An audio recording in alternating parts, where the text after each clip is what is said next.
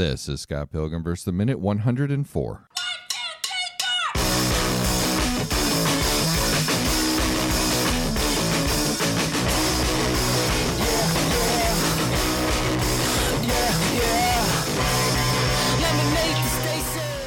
Welcome to the Scott Pilgrim vs. the Minute podcast, a show where we review and analyze the movie Scott Pilgrim vs. the World 1 minute at a time.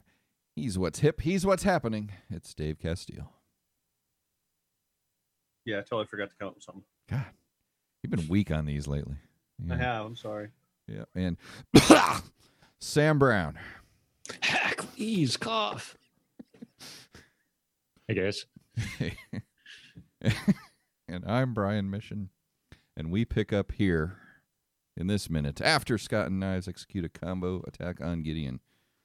Scott then flips Gideon over with his tie. I'm guessing it looked like his tie, and he lands upside down in front of Knives. And Knives got this cool holding him up by his legs thing and kicks him right in the face. And we get the game announcer, perfect attack. So, yeah, that's good. And Gideon's health bar goes right down to 0. And Gideon defeated, kneeling before Scott, flickering red. And around that time, we also get Ramona coming back because she had been knocked down the stairs. We thought, looked unconscious. She's coming too. And so then Gideon raises his head to Scott and Knives and has his villain's monologue. We haven't had one of these from him yet, a full-on one, but... he goes, "Who do you think you are, Pilgrim? You think you're better than me? I'll tell you what you are. A pain in my ass.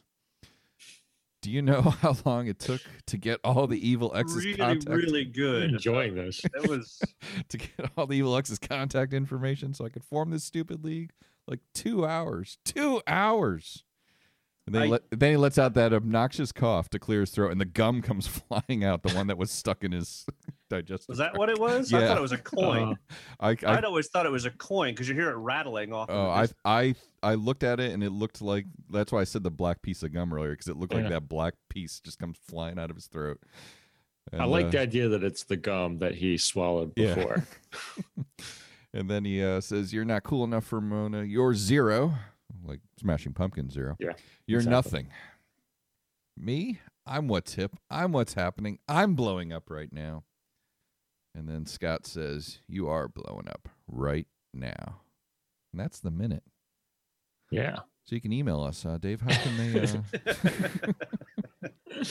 No, I love his monologue. I love every because it was like it just kept going, and that's what I liked about it. Like it just kept building and building, and his anger and emotions to knowing that he's been defeated, and that's that it. Payoff that 2 hours, right? Like that payoff is so perfect. Like just the idea that he's so upset over spending 2 hours to get contact information together, right? To fire out a couple emails. Probably just his assistant that did it. Yeah.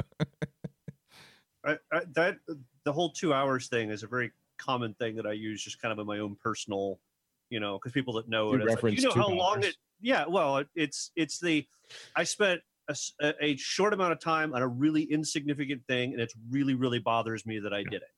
Right. And I use that professionally and whatnot. It's like, do you know how much time I had? I don't know. I can't think of anything that I can actually talk about. Work-wise, with work, 2 hours. Do you know how much time I spent avoiding doing my job? Yep. So, but no, I'll love it. Love it. Yeah. Was there 2 hours in the book? I'm not sure. Like I said last week, like this whole sequence was really different. Yeah. Okay. Yeah. Because there's also the almost a feel of Better Off Dead, kind of a $2 type. That's exactly what I thought you were referring to originally. So anyway, yeah. Yeah, like I said, it's not much in this minute, but just I love this little monologue. It's just his anger and his just all culminating there, and then Scott just kind of it's such a one-liner type response. Sure. Oh, he was being set up. Like he obviously sets that up. It's it's coming, and it works perfectly. Even as obvious as it is. Right, and it was very similar to previous kills of the enemy. I think Todd was very similar, with just you were a vegan, now be gone. Right, exactly. It was just a one-liner before I, end you. Excellent. Anything else picking up in this minute here? We did. I mean, it was important to note that he was constantly glitching the entire time. I mean, it was that glitching, and then you also saw his glasses actually break. So we got a line of his glasses where they didn't actually show, the X going across them. Mm-hmm. So, well, it had almost like it wasn't quite an X. It was like a Y or something on his glasses. You couldn't quite see what it was. I was hoping it would have come across like because his hair was like actually over where it was starting to shatter. It would have been great if you could have seen it and it actually came up as an X or something in the glasses. So, and I think it's good you brought this up because I've actually kind of wondered the reason of the symbolism behind him glitching, like a programming error in a way, because he's talking and he's like doing the Max Headroom, kind of replacing, he's blinking in and out and becoming, a little bit further, a little bit closer to the camera. Like all that stuff is happening. And it kind of feels like, like they broke the game in a way.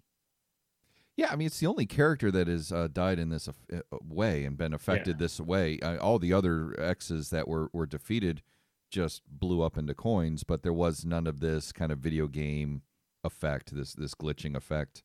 And yeah, that's an interesting.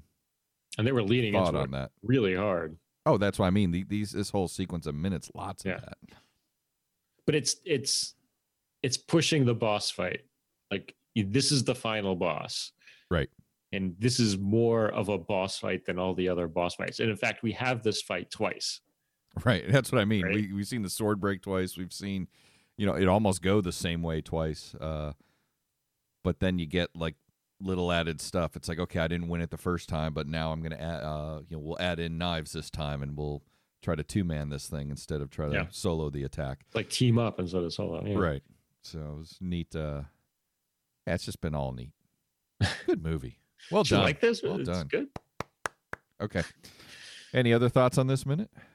Any trivia, Sam, on the X-ray? Anything like no, that? I got trivia in the next minute. All right. So hold up. Okay. Well, while we're holding, Dave's going to tell you how you can communicate with the show.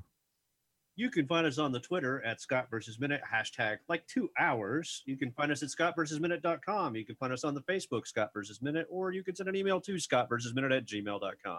Very good. And you can also find Sam and I doing another podcast, and he's going to tell you about it right now.